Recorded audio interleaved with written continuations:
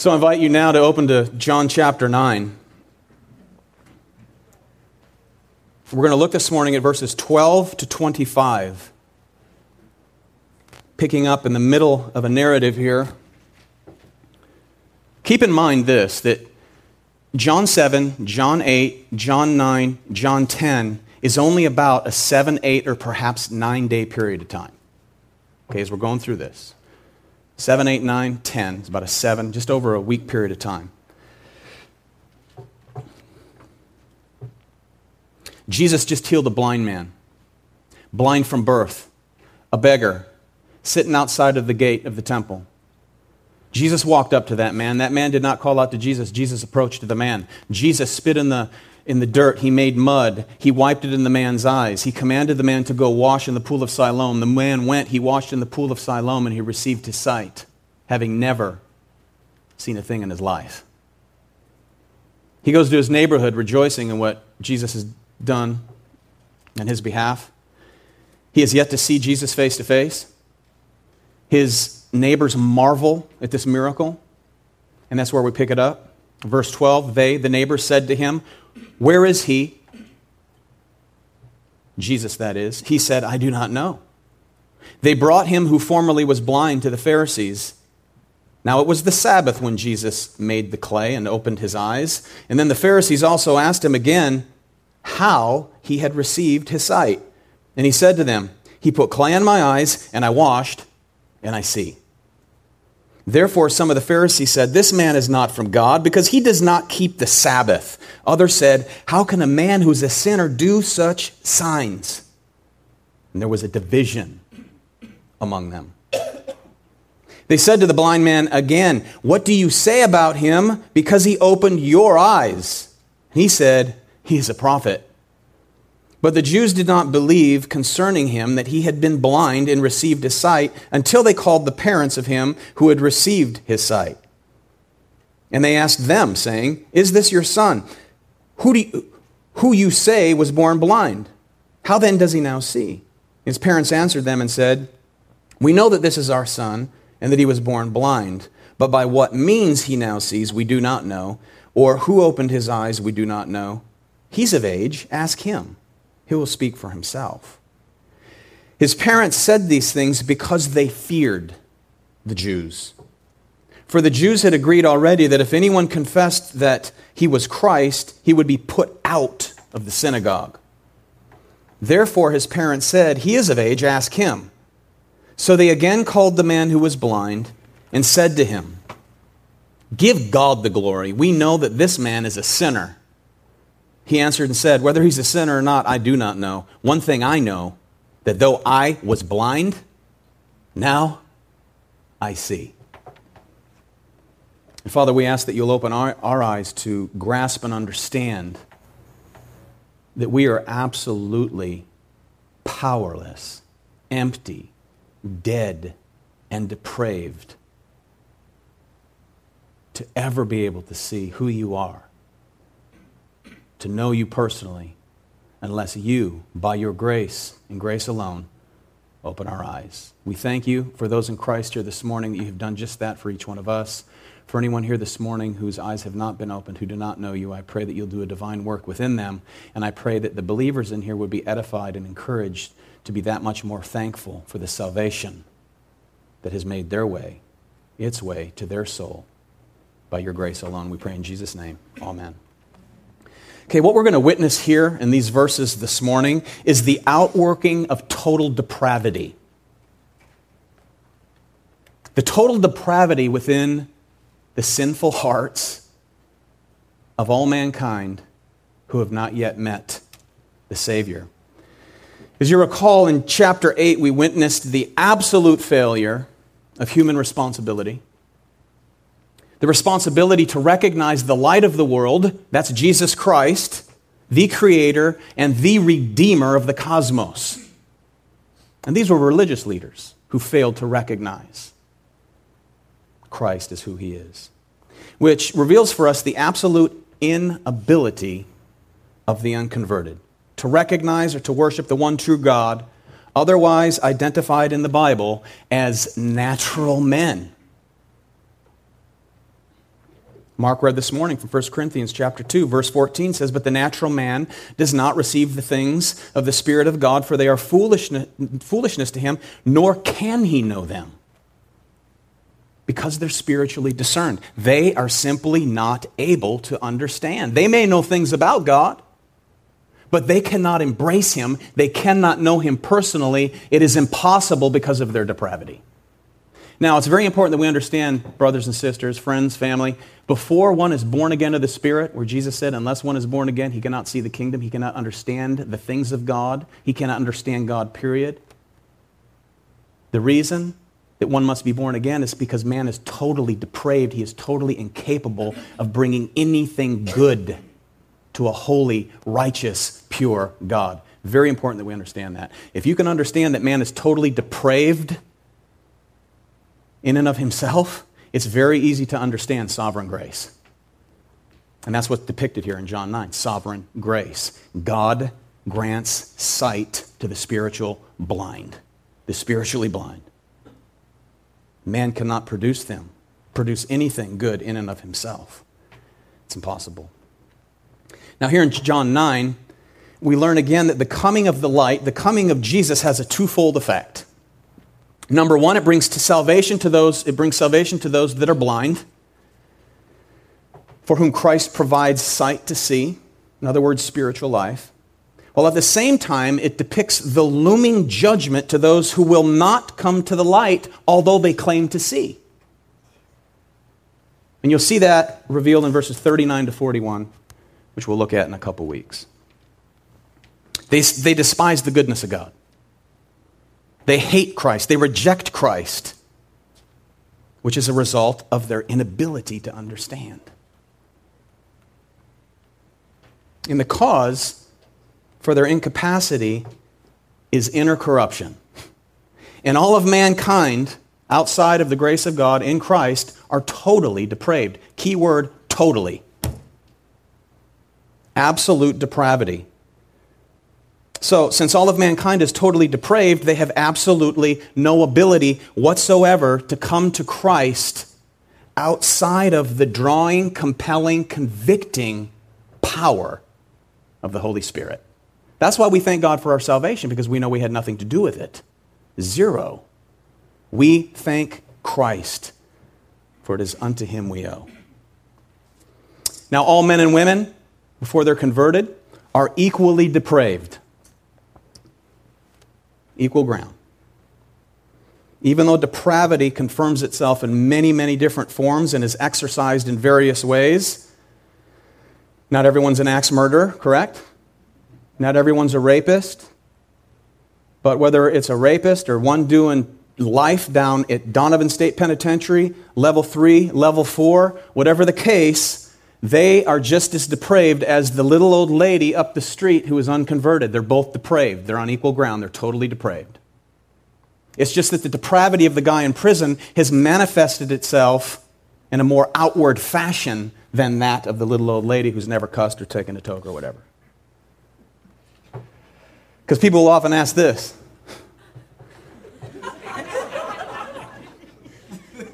We know what God delivered you from, don't we?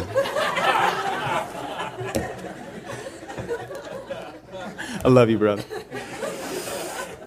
People will often ask this. If all men are equally depraved, then how is it that some lead less violent lives than others? I mean, after all, you're not going to compare me to Hitler, Stalin, or Nero, are you? You ever heard that? Now, in order to examine a question like that, it's necessary to understand that total depravity is not defined by what a man does. It's defined by what he or she is, compared to a perfectly holy, righteous, separated creator. You see? God cannot look upon that kind of evil unless he does a work to change that nature. Your common garden variety pagan who's not a drunken, sexually immoral, thieving, cussing thug will oftentimes consider themselves to be good and respectable people, therefore acceptable to God, you see. It's easy for them of Romans 1 or Romans 2 rather, to look at the lifestyles of those revealed in Romans 1 and say, praise God, we're not like that. And God says, I have news for you. You're just as bad. You actually judge what they do and what they don't do, you're just as guilty because you know the truth. And ye remain unconverted. And then he goes on to chapter 3, which is religious Jews, and he said, by the way, you as well as Romans 2 and Romans 1 people, all have sinned and fall short of the glory of God. And the wages of sin is death. You're all depraved.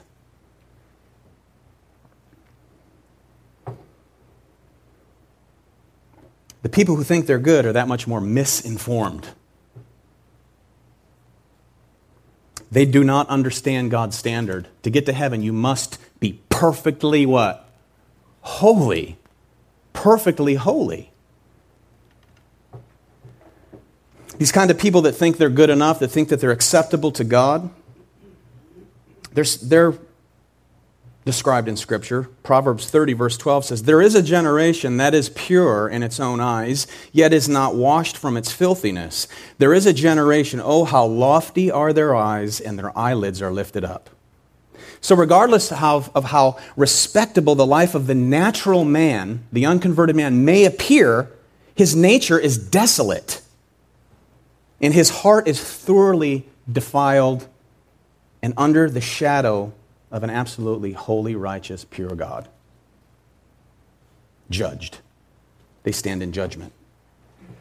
And the very fact that a man or woman in this condition is unaware of their depravity is heart-rending proof as to the binding power of indwelling sin. Sin is deceiving.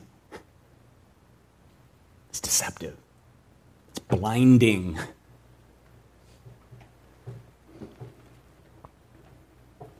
Some people are simply more honest than others. Amen? They're more compassionate. They're more sober. But even so, the seeds of evil exist in every single human heart. Therefore, everyone is equally, totally depraved. But many people in their human pride do not see themselves as totally depraved, totally corrupt, totally vile, because they misinterpret the doctrine of total depravity often. And it can be misleading. Because total depravity suggests to some a moral condition of utter depravity, meaning that a person is as wicked as they possibly could be. But the doctrine of total depravity does not teach that man is as wicked outwardly as he possibly could be. But nevertheless, he's totally depraved.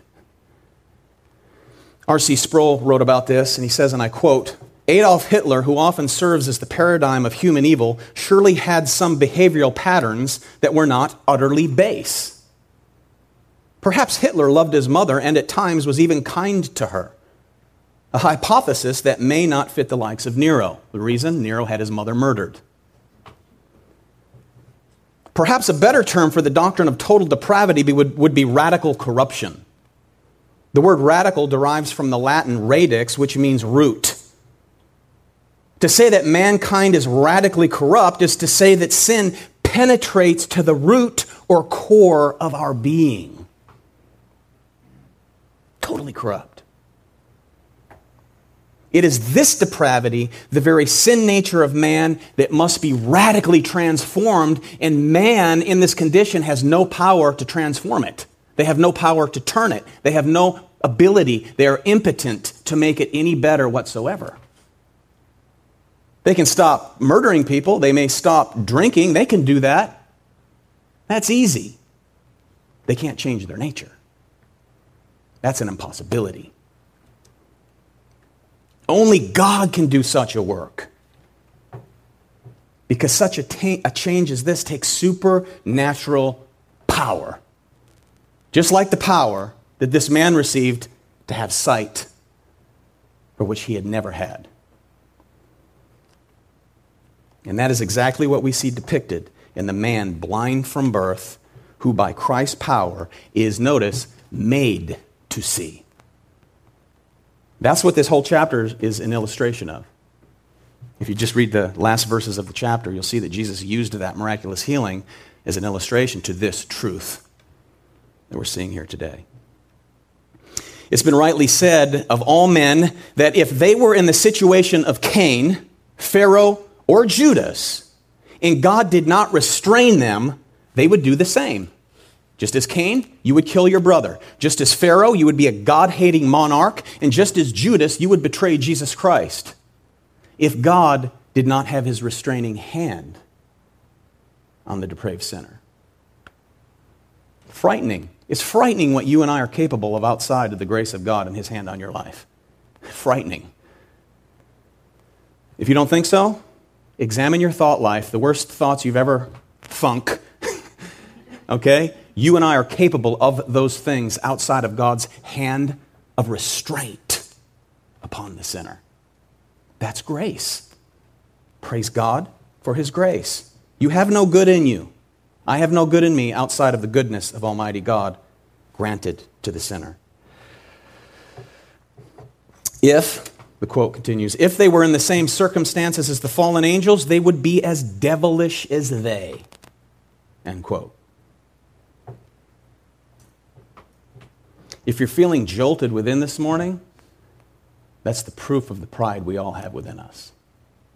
Because we're not comparing ourselves to a holy, righteous God. That's a problem for which Christ came to deliver us from. That's the hope. To deliver us from our moral, depraved condition. It is only the divine power and mercy of God that restrains unconverted sinners from the most shocking and grotesque of crimes. It is God who restrains both the internal as well as the external workings of all evil to best serve his outworking eternal purpose, ultimately for his glory. And all things will bring glory to God in the end. There's no one by nature that possesses the slightest measure of holiness. That's what we want to understand here. No one in and of themselves has any holiness within them to stand next to Christ. Because if anyone did, they could live this perfect life. If there was someone who was not totally depraved, they could live a life like Christ's life, like Christ did, get to heaven and say, move over. Because now there's what? There's two of us, but there's only one. Jesus of Nazareth, who is the Christ. God simply does not judge as man judges. It's easy for us to judge. Oh, he's not that bad. She's not that bad. Grandma ain't that bad. Grandma's just as corrupt as his brother sitting down in solitary here in the sight of God. Now, as you recall, Jesus referred to Capernaum. Capernaum was his home camp, his home base for ministry when he was here on earth. And Jesus referred to Capernaum as being more detestable to him than Sodom. Go read about what went on in Sodom. Open, flagrant, radical, raging, on fire homosexuality. Matthew 11, Jesus said this, and you, Capernaum, who are exalted to heaven, will be brought down to Hades, for if the mighty works which were done in you had been done in Sodom, it would have remained until this day. But I say to you that it shall be more tolerable for the land of Sodom in the day of judgment than for you. Now, as I said, we're familiar, hopefully. If you're not familiar, go read it. But we're familiar with the flagrant wickedness of Sodom in the face of God. But that which Capernaum was guilty of was plain apathy towards Christ. Okay? Apathy. If you're apathetic towards Christ, put yourself in the place of those of Sodom. They never raised up against Jesus. There's no record of them attempting to stone him, to cast him off a cliff. They did that in his hometown in Nazareth. In other words, what he's saying here is, you don't really expect to be exalted to heaven, do you, Capernaum? The main point is that in general, the population of Capernaum had remained unrepentant in spite of the glorious work of grace in and through Jesus Christ. His very home-based ministry camp. And Jesus continued, verse 25, Matthew 11. And at that time, Jesus answered and he said this, I thank you, Father, Lord of heaven and earth, that you, Father, have hidden these things from the wise and prudent and have revealed them to babes. Even so, Father, for so it seemed good in your sight. God simply chooses what he reveals and who he reveals his truth to, and what he conceals and who he conceals his truth to. God is sovereign. Now, some people make the mistake of thinking that God's concealing and revealing truths are aimed at unbiased human beings who are in the middle of some mad search for God. They're all seeking God, and how dare him hide these things from those who are seeking him? The Pharisees represent people who knew God. And as you'll see at the end of this chapter, God revealed the truth to them who thought they could see. That's divine judgment. Remember, human responsibility failed back in chapter 8. Don't forget that. All humanity is responsible to repent and believe. But many people misinterpret this, saying, you look, there's so many innocent, helpless people that are facing divine judgment. This isn't fair, but that's not the case. You know why? It's important that we remember that God is dealing with a race of sinners to whom he owes what? Nothing. God owes you nothing. God owes me nothing. He owes no human being a thing. We owe him everything.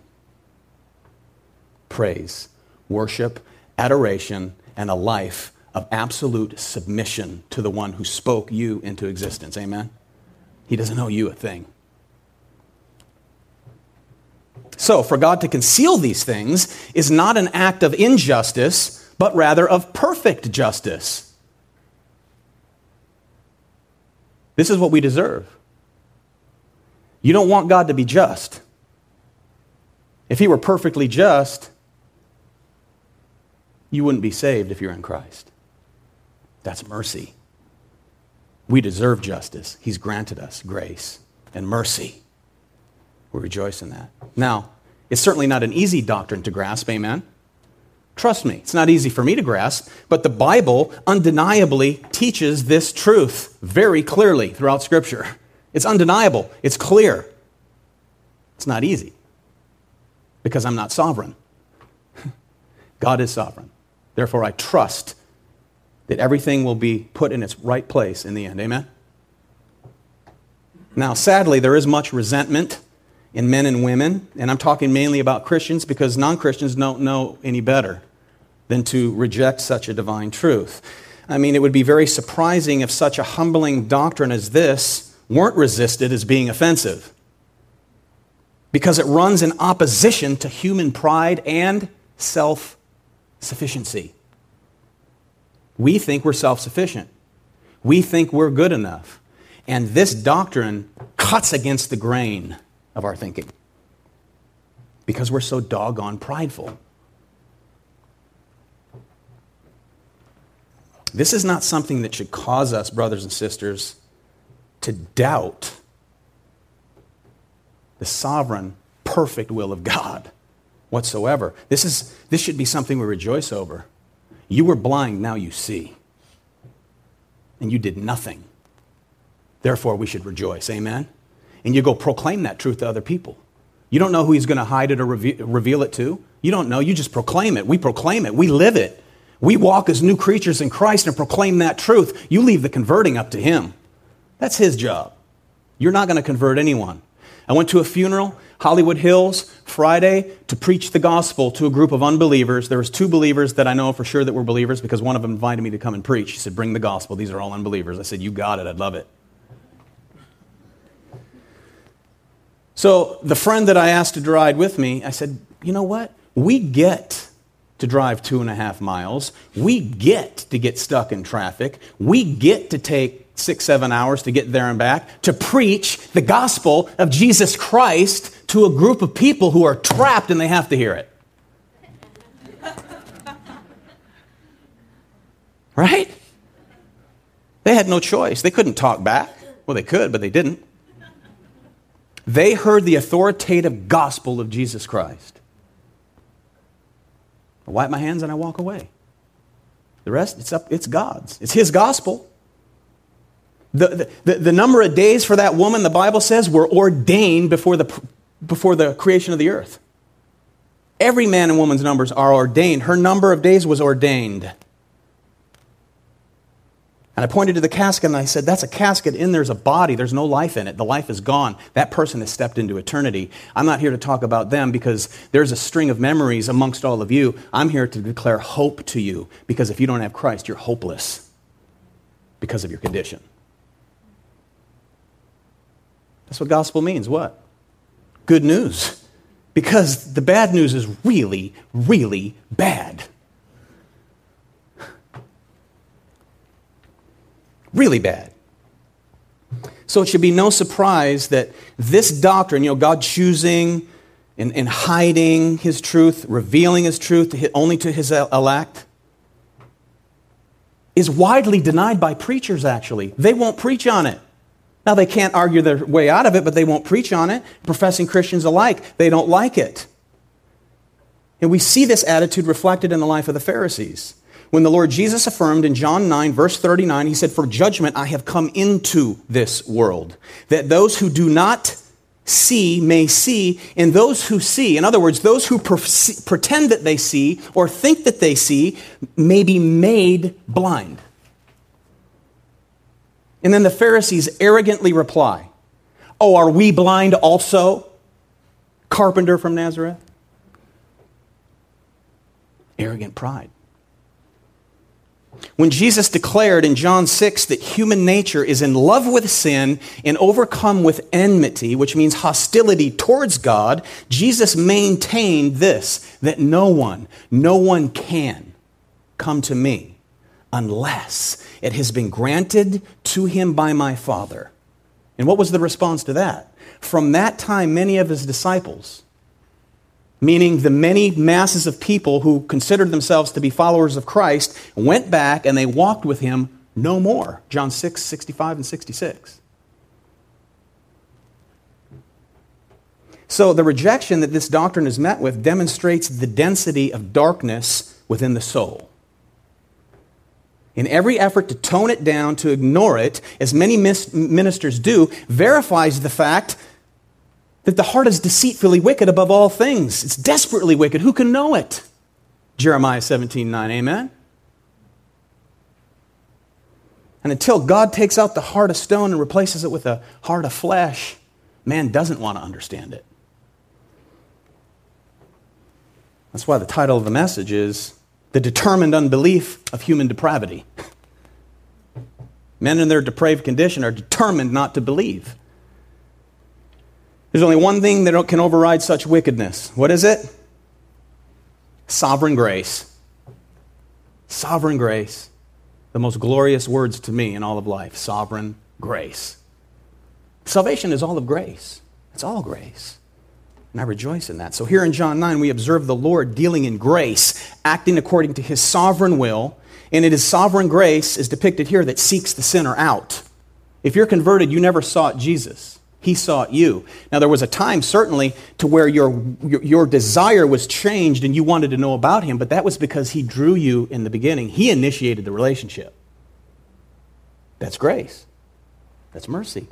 The Bible says in Romans 3 that no one seeks after God. God changes the will that is not free, but it's subject to its nature, which is sin. He releases it, and then you now, in Christ, are free will agents to serve Christ because He set you free. Prior to that, that will was in bondage to sin and corruption of the depraved nature of man. Glory, amen. If you're in bondage today, keep listening. If you don't know Christ, keep listening. We pray that the Holy Spirit will open your eyes and your ears and your heart to receive the gospel of Jesus Christ. And may you walk out of here converted today, I pray. The gospel. So, physical sight was granted to this man, born blind from birth, miraculous healing, and then Jesus, as I said, He uses this as a metaphor to spiritual sight and spiritual blindness at the end of the chapter. In chapter 8, it's the light of the world, putting to test human responsibility. In chapter 9, verses 1 through 7, it's the light of the world acting in sovereign mercy subsequent to the human failure of chapter 8. In order to properly identify the Savior of the world, because only He can open eyes. He's the only one. In verses 8 through 11, we looked at last week, we witnessed the unrecognizable identity of this man who was visibly transformed. He walks back to his neighborhood, and his own neighbors were like, is that him? No, it can't be. Well, it looks like him. No, it can't possibly be. Well, it is him. No, it's not. And then he said, what? It is me. It is I. I see.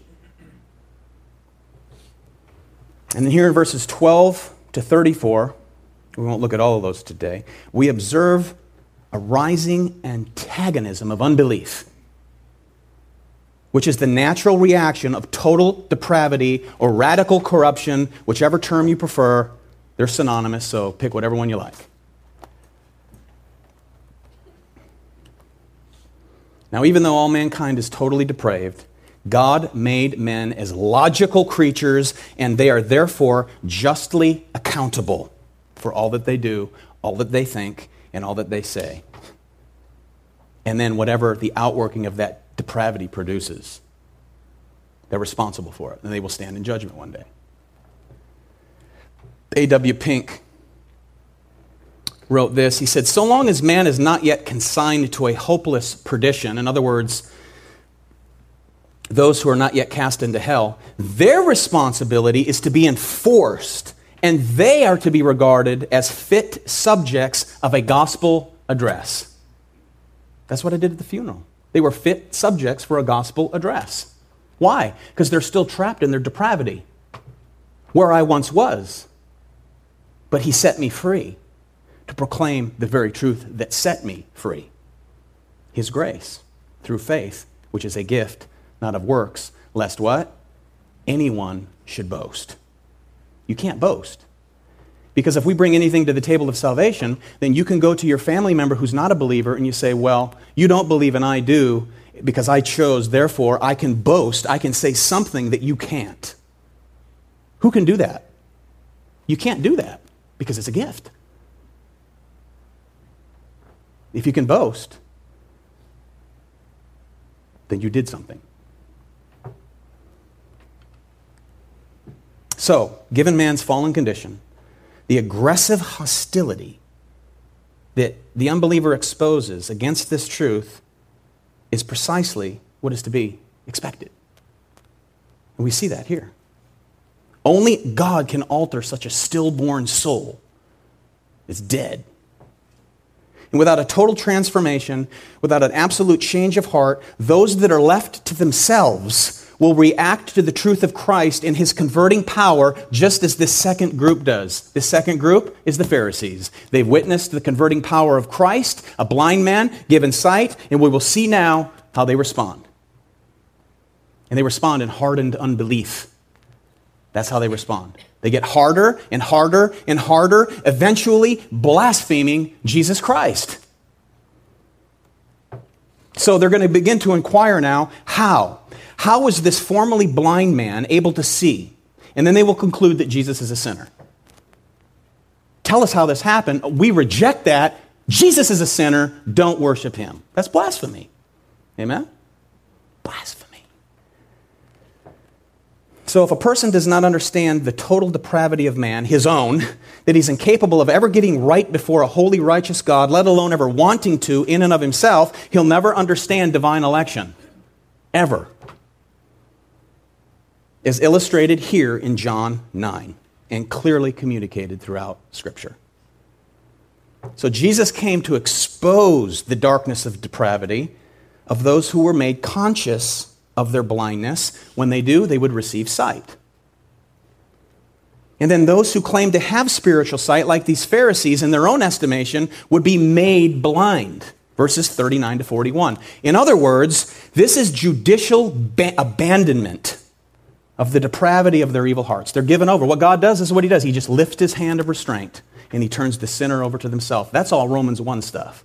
He turns the sinner over 3 times in Romans 1, leaves him to himself, and then leaving the sinner to himself manifests itself, that depravity manifests itself in the great evils defined at the end of Romans 1.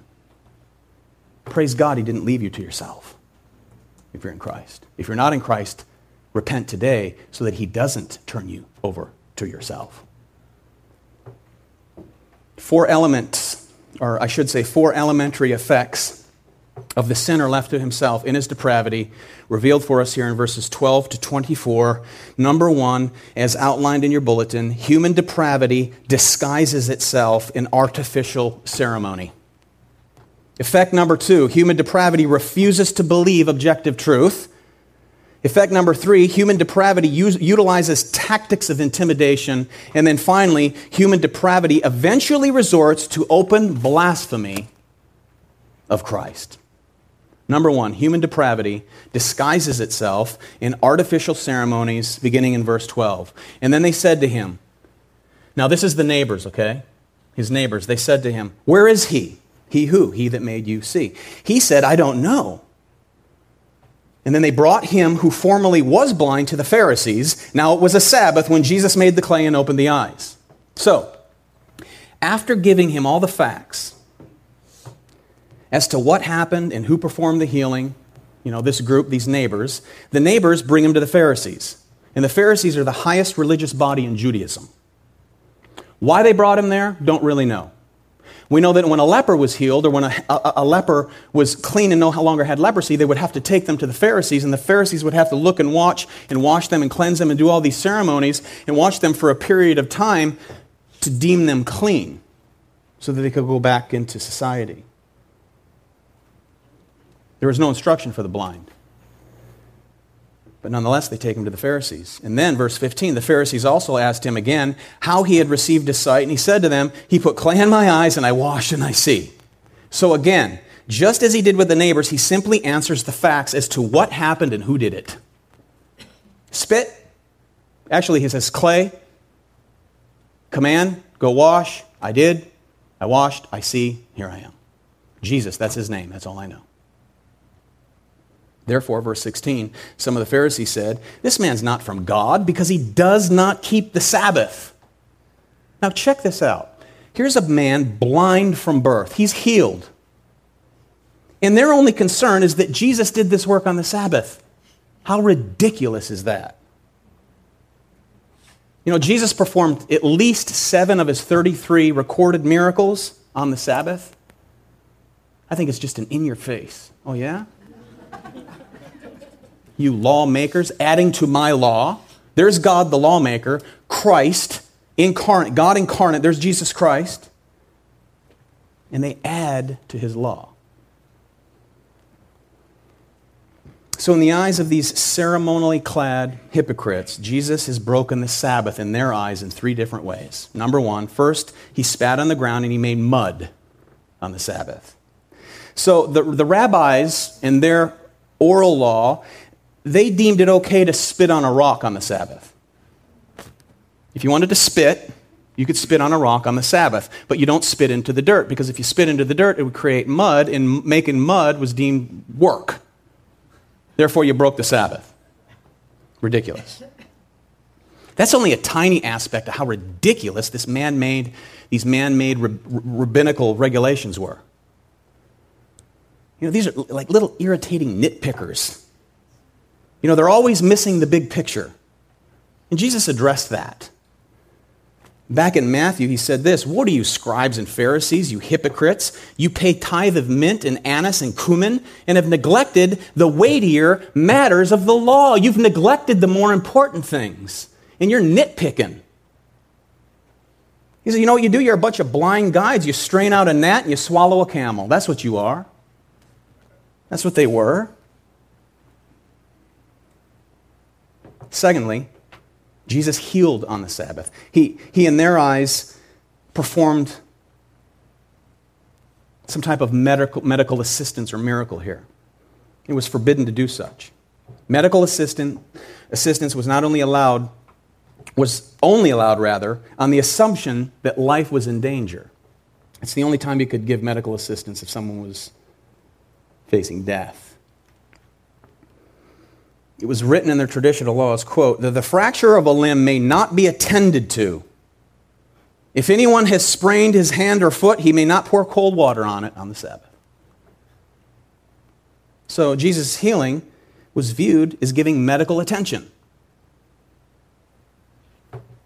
Thirdly, Jesus in their eyes used spit as medicine, which you weren't able to do. Spit was not to be used on the Sabbath because in their culture, spit was considered therapeutic or medicinal, and you weren't allowed to use medicine on the Sabbath. It was considered a form of work. So these depraved religious leaders hid behind their petty, intricately drawn lines of religious legalism. This was their facade for rejecting Jesus. And the response of the Pharisees revealed that their reasoning was from prejudice. Look what happens. They resort now to deductive reasoning. It's known as a syllogism or a syllogistic argument. It consists of three points. You have a major premise, a minor premise, and then a conclusion. The major premise was this: all people of God, this is right here in the verse 16 here, it says, all people of God keep the Sabbath. Notice they say, this man is not of God because he does not keep the Sabbath. Major premise, all people of God keep the Sabbath. Minor premise, Jesus broke the Sabbath. Conclusion, he's not from God. Notice there was another group there. Others said, how can a man who is a sinner do such signs, plural? And then there was a division among them. Division in the Gospels, is a positive thing. That's a very positive thing. Meaning that someone is making a stand for truth. For truth.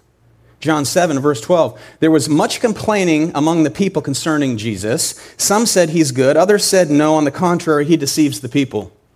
John 7:43. So there was a division among the people because of him.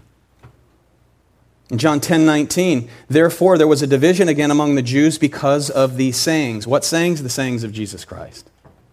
And here again in John 9, we see division, which is good in this context. We don't want to see division in the church. That's ugly. Division in the church is ugly.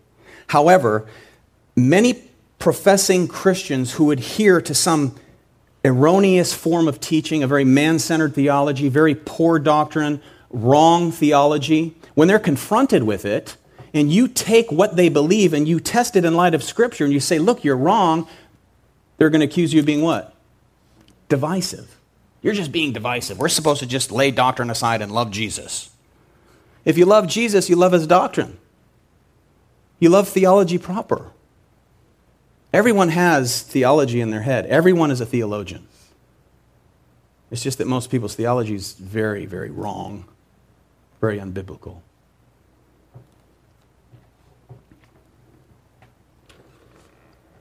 No one has ever been more divisive than Jesus Christ.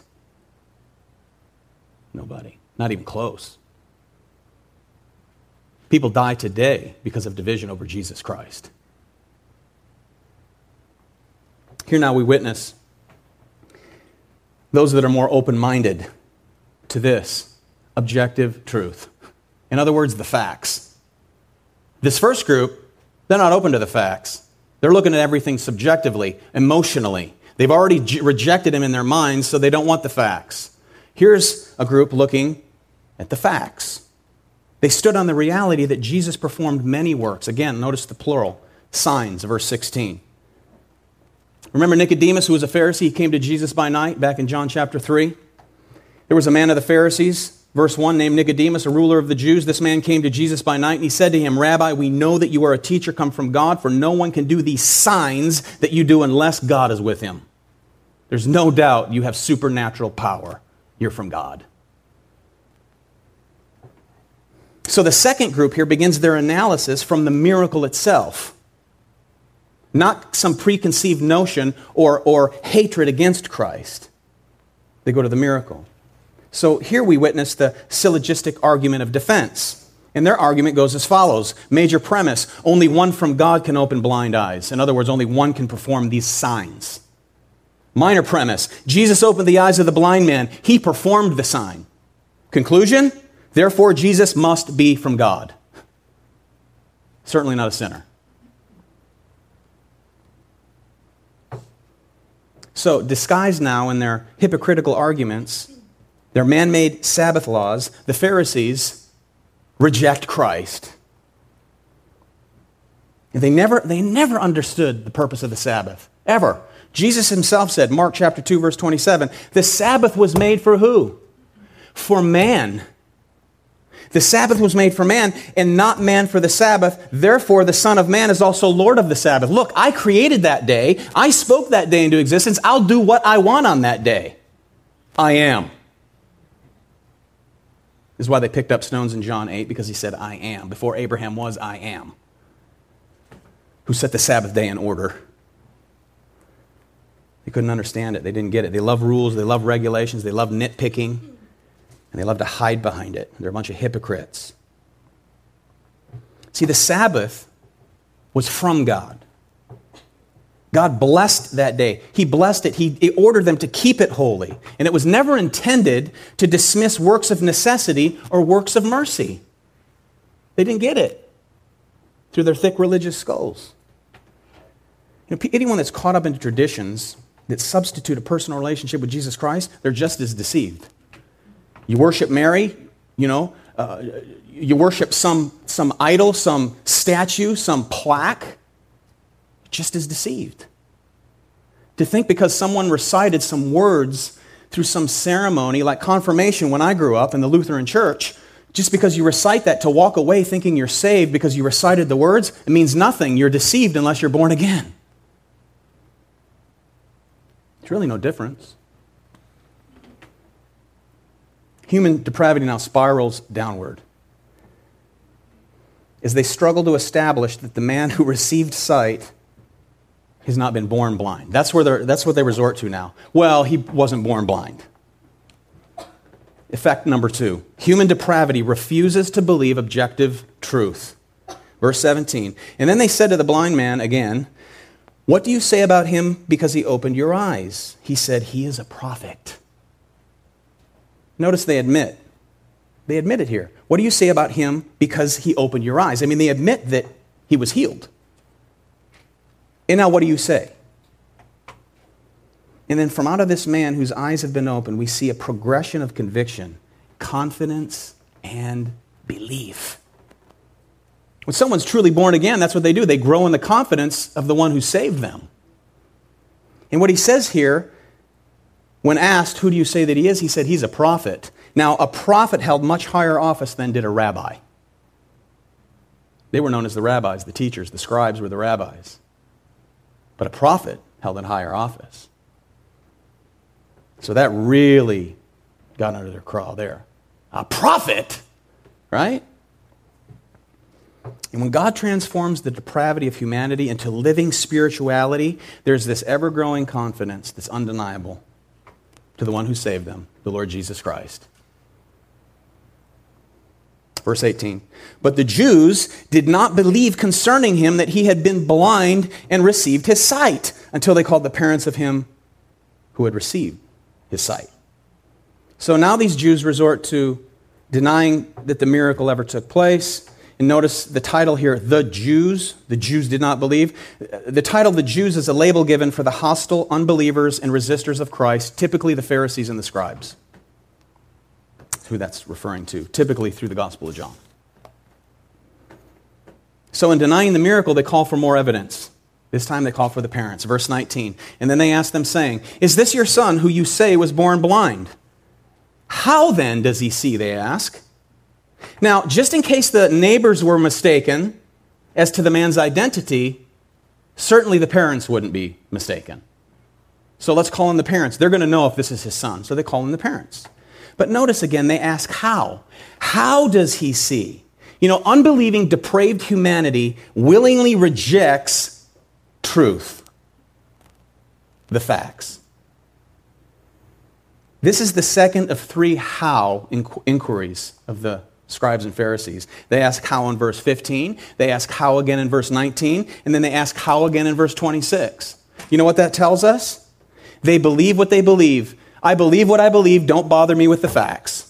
You can sit under preaching of the Word of God. You can grow up being taught something that's wrong or shady or not the full revelation of what God has revealed through Scripture. And you say, I believe what I believe and I'm not changing. Don't bother me with the facts. That's what they're doing.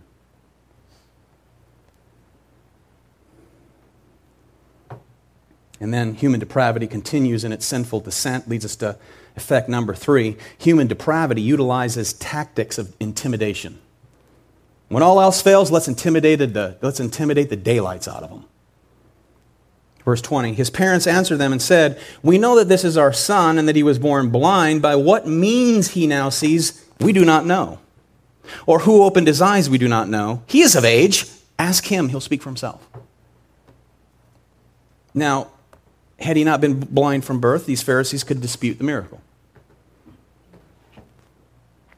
But because he was born blind, and there you had witnesses, his own parents, it's hard to deny that fact. Where else are they going to go? So the parents say yes to the details of his blindness, but they claim ignorance as to the power and the name of the one who healed him. I don't know. Ask him. So they certainly weren't of the same bold mindset as their son. They feared the leaders. So they proceed now to interrogate the parents, and this is nothing less than religious manipulation. And that's what happens in religion. We're going to tell you what to believe. Okay, here's our little list of stuff. Here's the traditions. You got to take this class, you have to do this, and you have to go through this, and when you recite this, and I sprinkle you with this, and I do this to you, and all this other stuff, then you're going to be good, and then when you die, we'll pray you into a better place and all this stuff, and you need to believe that. And don't test me on it.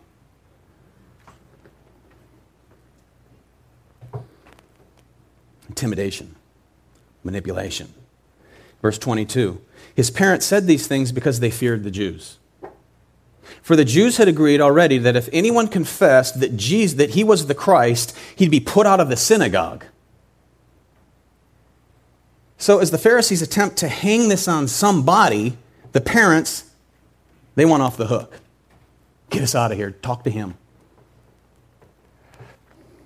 They couldn't refute the miracle, but they wanted desperately to discredit the miracle worker. So they obviously discerned some type of danger here with these Pharisees. And they weren't willing to get caught up with it along with their son. Parents were more concerned about their social status, their religious affiliation, than they were about their own son, let alone the healing or the one who healed him, and the only one that could save them, Jesus. That's what tradition does. That's what religious intimidation does. It keeps you going back to what you're used to instead of embracing the truth.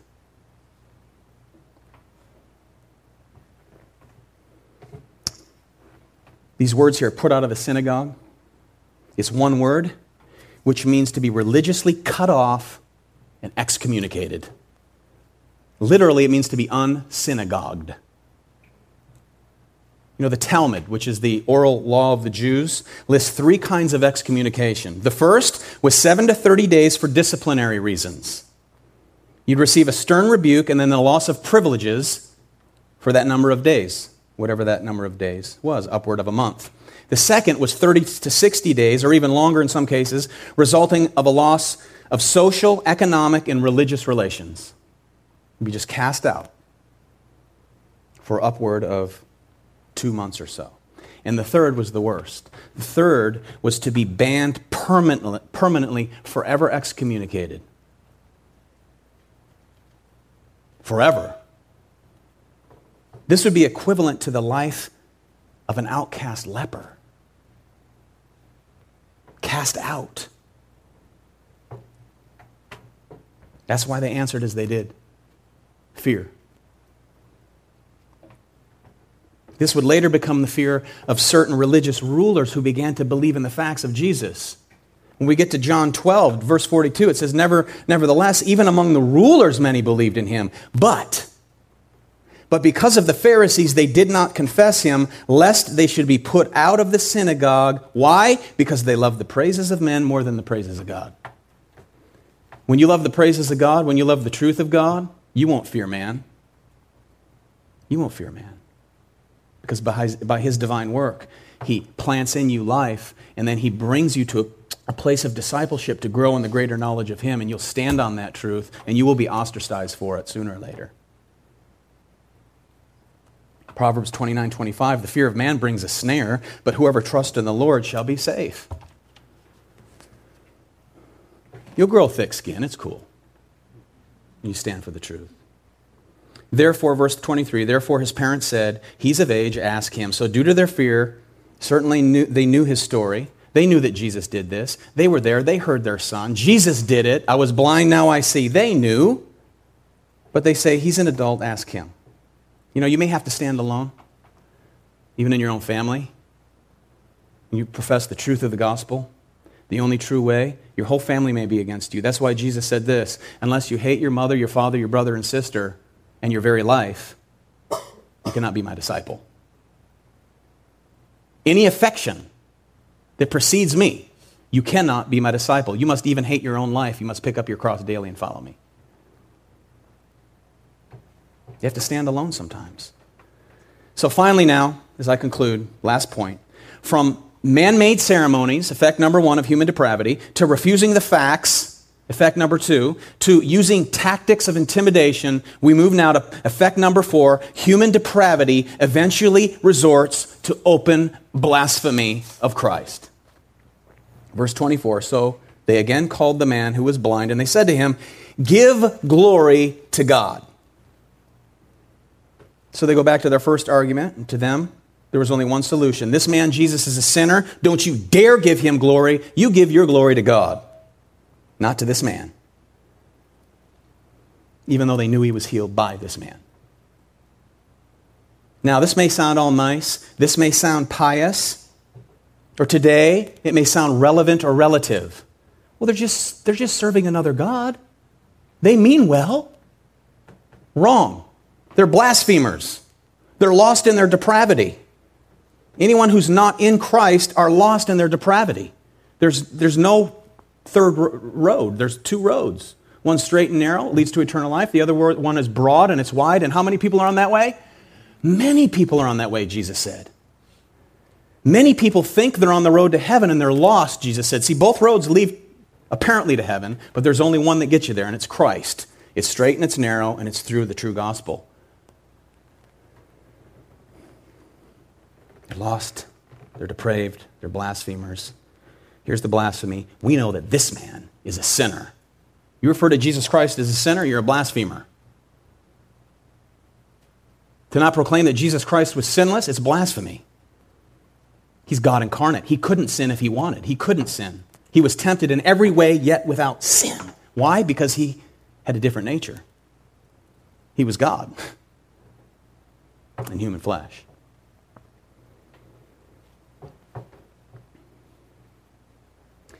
He answered and said, verse 25, well, whether he's a sinner, I do not know.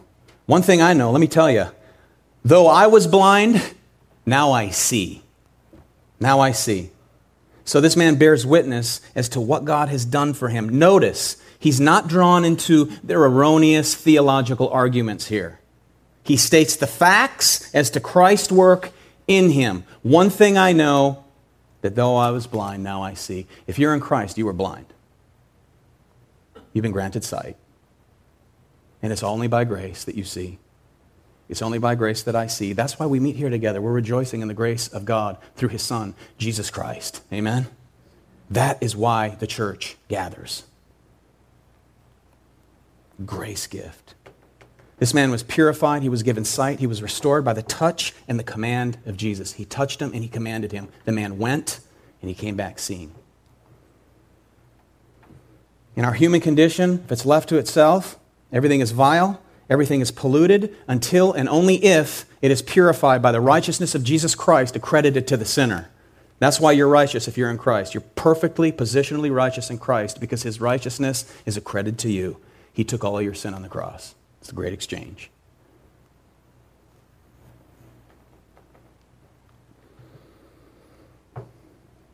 And then that makes the person, the sinner saved by grace, it makes him and his prayers, as well as his works for the glory of God, righteous in the sight of God. So it's all by God. Spurgeon wrote this, quote, "In the best prayer that was ever offered by the holiest man that ever lived, there was enough of sin to render it a totally polluted thing if the Lord had looked upon it by itself," end quote. If God looks upon me by myself, I'm a wretched, rotten sinner.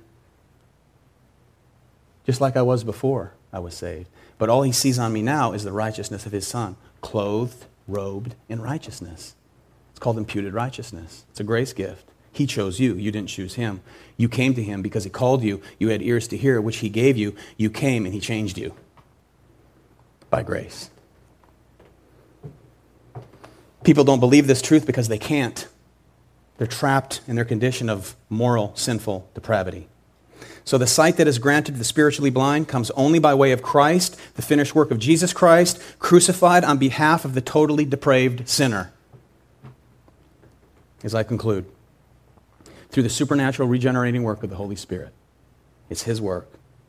And then he replaces the rotten rags of our sin with the perfect robe of his own righteousness, Isaiah 61:10. What a gift, amen? He offers forgiveness, honor, authority, respect, and a full right to pray in his name. He hears your prayers as a believer. And we can come boldly to the what? The throne of grace and receive mercy in the time of need. And then the outcome of such a life is a life of repentance and true faith to believe. The sinner's then made righteous. He's given the means to follow and obey, quick to confess and repent. And when we confess and we repent our sins, he's faithful and just to what? Cleanse us from all unrighteousness.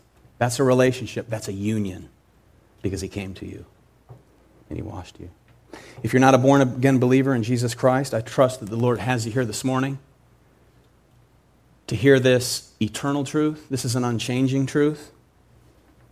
And I trust that God is working in your heart. I hope and pray that he's drawing you to himself in the process of converting you, if he has not already.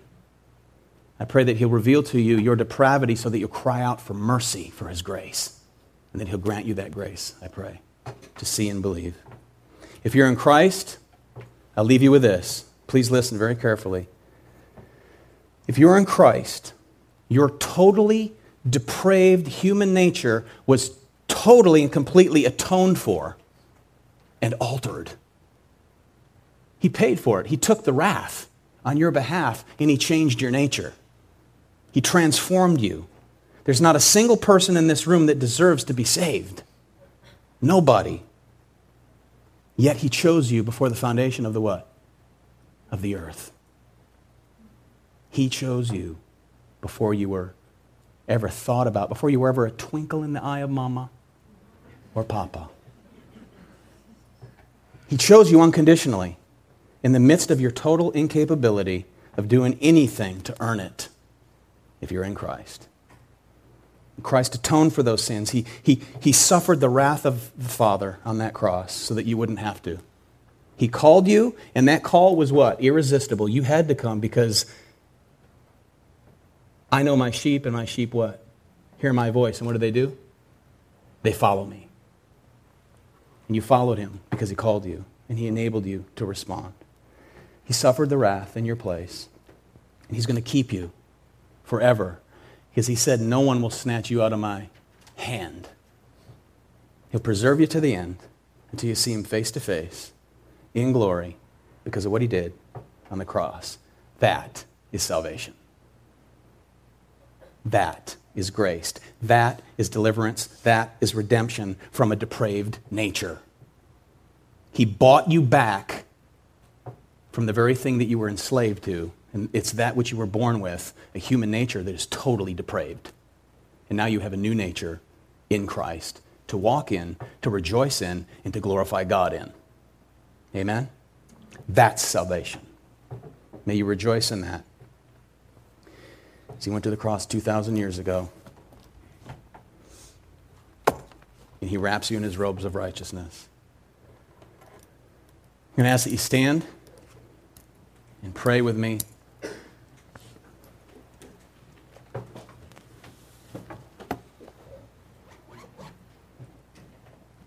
When you understand that all of salvation is grace, it makes you all the much more, therefore, thankful.